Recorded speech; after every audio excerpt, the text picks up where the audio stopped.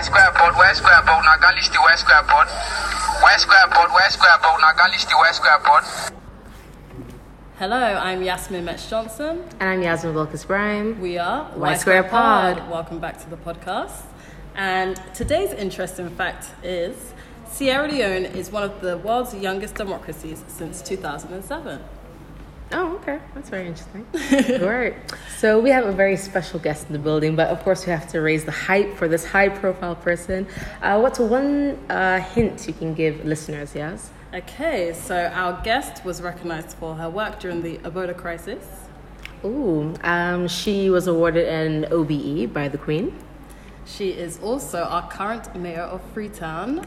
Without further ado, Yvonne Akisoya OBE. Ooh, thank you so much for your time and having us.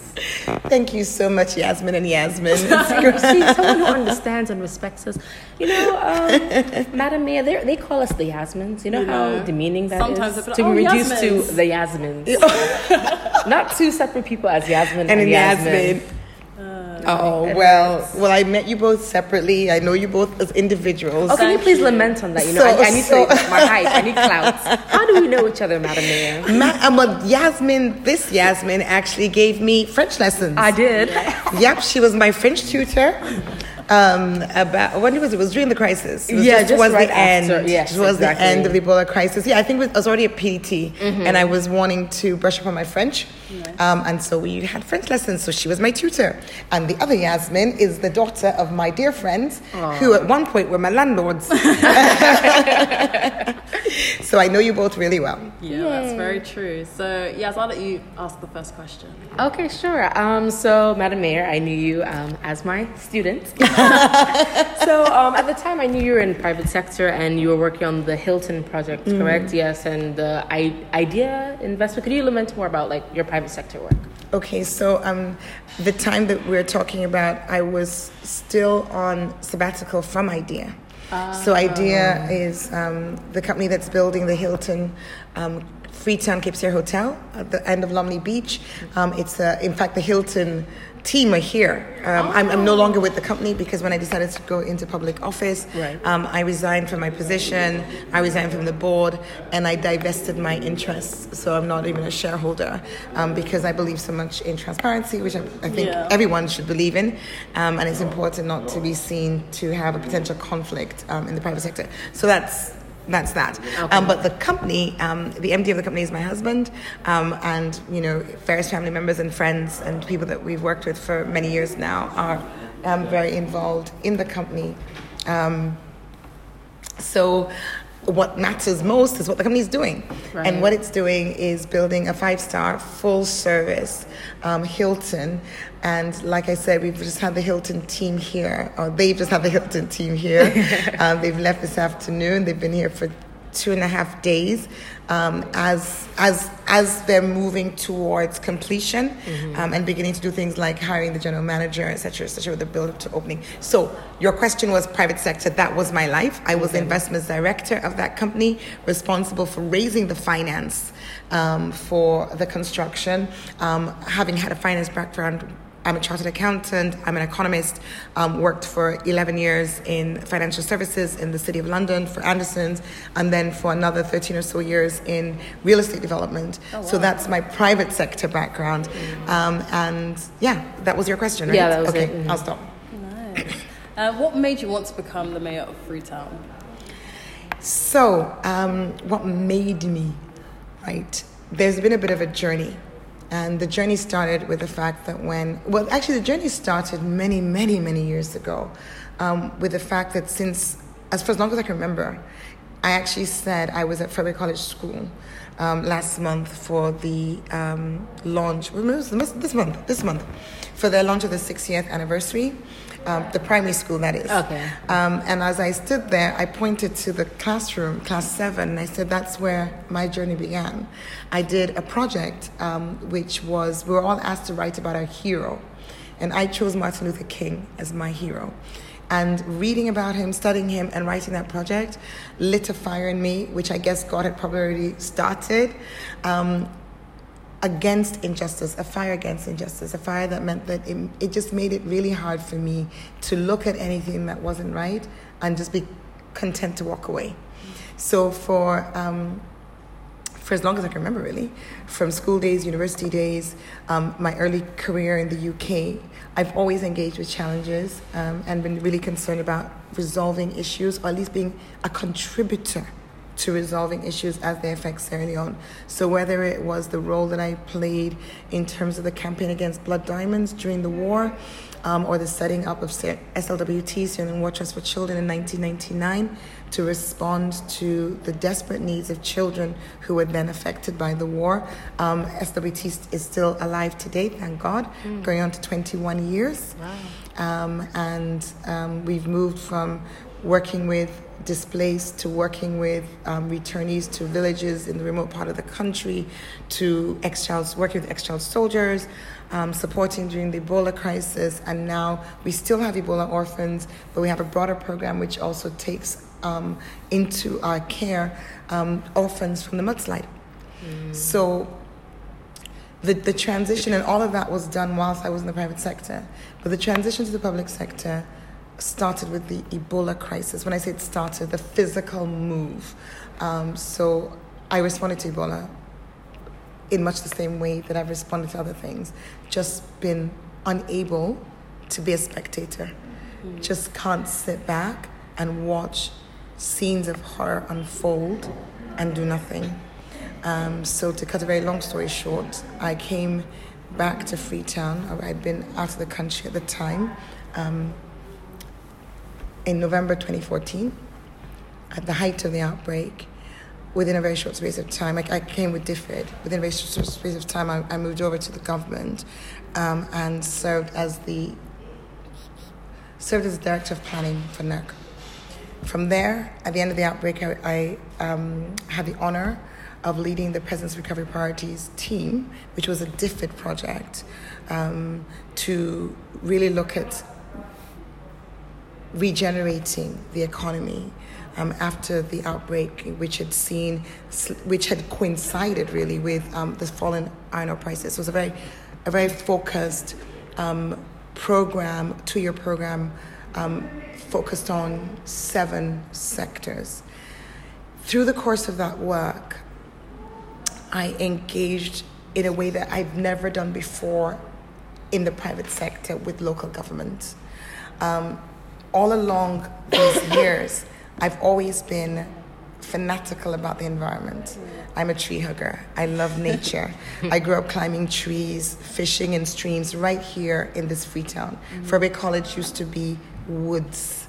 You know, you could go into the botanical gardens and you couldn't see the sun because of the canopy of the trees. And we used to go fishing every weekend, tree climbing, picking plums so that my mom could make jam. And just watching the destruction of the environment, watching the destruction of the woods, and the change that has caused and created, the hardship brought on by sort of water drying up, because without the trees you also have less access to water and so forth. So I was always passionate about that. But then, like I said, finding myself working with local government opened my eyes to the challenges that Freetown was experiencing from a different angle. Because of my project management background and my finance background, I looked at what I was seeing, the sanitation issues, the environmental issues, and from my perspective, it needed to be fixed. It needed to be project managed into repair. And the way you do that is to be the mayor. So my journey to coming into public service was in order to respond to a challenge, a crisis, which once I looked a bit more deeply during the campaign and in the bid to articulate what my campaign message would be, I looked at the Local Government Act.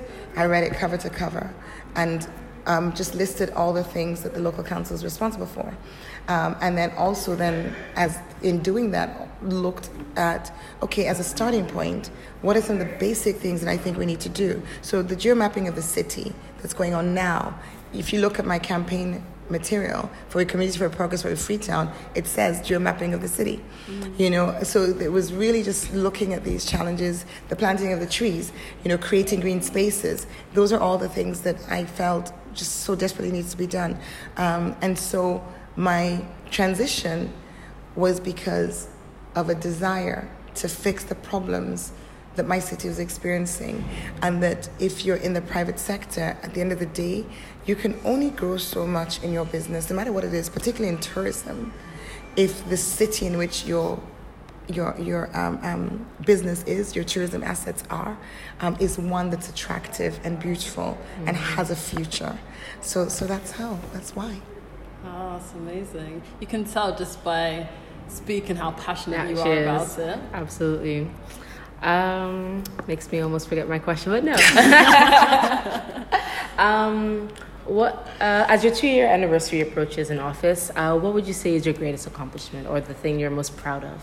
Okay, so 2 years approaching, right? So we've just celebrated 1 year of Transform Freetown, which was on the 24th, so it's on Friday, and we're just sending out our 1 year report. I hope you've seen it. Yes, I saw it on Twitter. I'm reading. You better be. That face is not convincing. But what we decided to do, we're going to send out the report 1 page at a time. Okay, yes, because there we I go. think not 1 page, maybe 3 pages at a time. But these Okay. 32 pages that came out, people are going, whoa. Do it in bites. Yes, we're doing it in bites. So Okay, we nice. sent out sanitation yesterday, and we Okay. just sent out the overview of all the projects today. Okay. Nice. So your question was your greatest achievement. yes. Okay. That's a good question.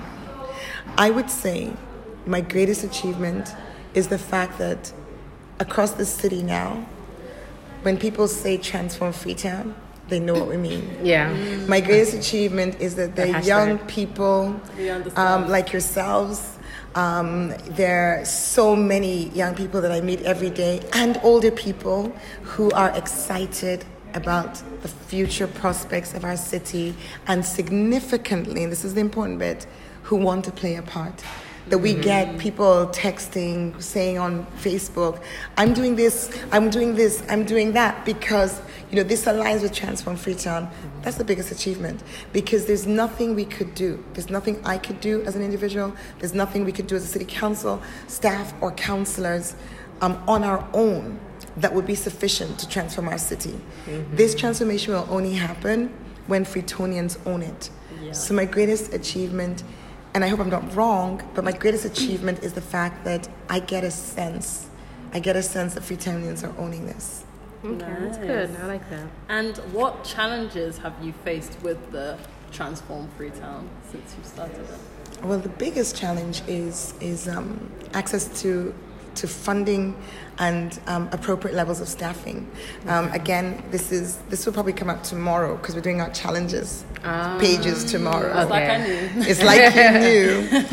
But in the document, we compare ourselves to other cities in Africa in terms of staff numbers and in terms of budget. So Accra and Durban are the 2 cities that we chose. So we have 566, I beg your pardon. We have 566 full-time staff on our books. And we are a city of 1.2 million. Accra is a city of 1.9 million. And they have 1,400. So, well over double. Right. Well over double. And Durban, bigger city, 3.4 million. But let's just say that's 1.2 twice, a little bit. Okay, more than once, 3 times. Just about. 3 times. And Durban staff is 27,000. Yeah. So per capita revenue, and that's budgeted up per capita revenue. I'm about to tell you not what we actually got, but if you base it even on the budget, it's $3.71 per person. That's a huge increase to when I came in. Believe you me, it was $1.25 in 2017, but it's now $3.71, and we are moving forward to make sure that goes higher. But the Accra number is $4.79, I think it is, and in Durban it's $936. There you go, $936. Whoa. So when you look at what we're trying to achieve, and you look at the amount of financing that's available from our budget, that's a combination of government and own source. And our own source, it was 2019, it was meant to be 22 from government, or 21.9, more or less 50-50.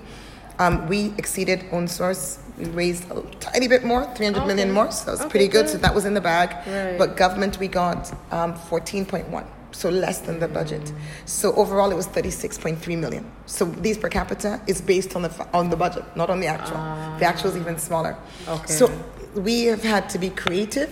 Right. We've had to work with private sector, particularly with international donors. So you'll see in our report that in 2019, the Transform Freetown projects, the value of the projects that we started 49 projects, the value of those was 87 billion leones, of which 82 billion came from donors. 3 billion came from us directly, $1 billion from private, $1 billion from government. So these are quite small numbers when you think about the size of the city. My chief administrator was here just now, and we're saying that he was saying actually that Freetown is the size of Equatorial Guinea, has the same population. It's a big city. It's not a huge city. We're not a mega city.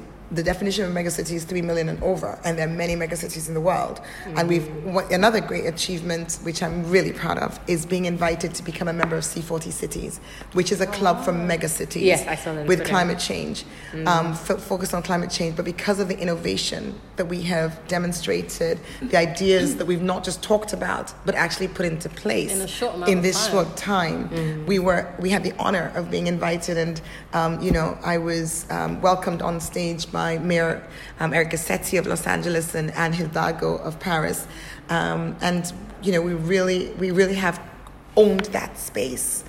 So that's a great thing. But when you think about their cities, you think about the size of their cities.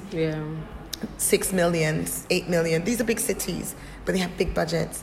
Ours is a medium-sized city, but we've got a teeny budget.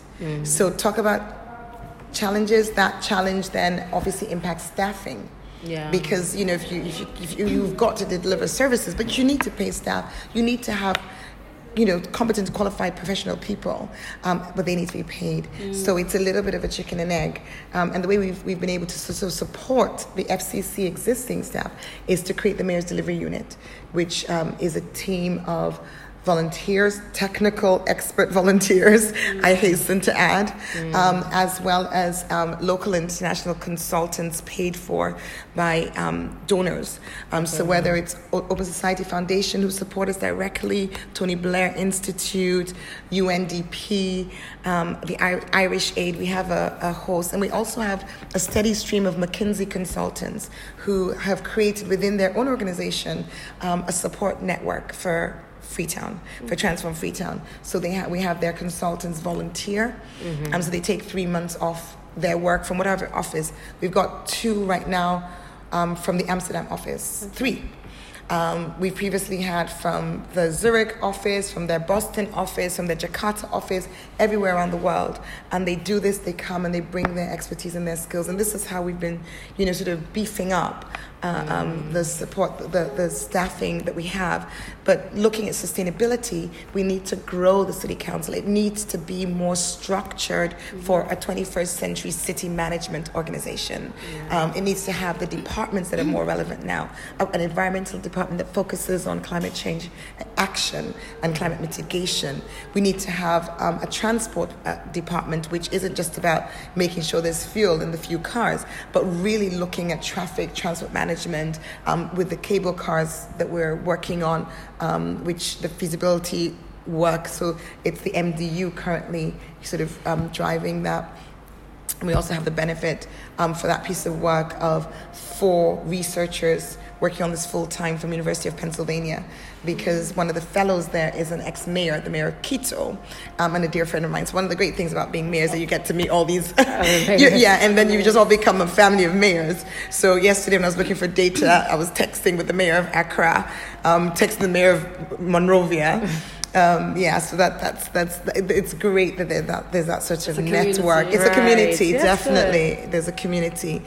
So the challenges are around the enablers really of the change that we want to see. But those are challenges we've got to overcome, and we're working hard to overcome them. And we're confident that with Freetonians understanding the importance of playing their part.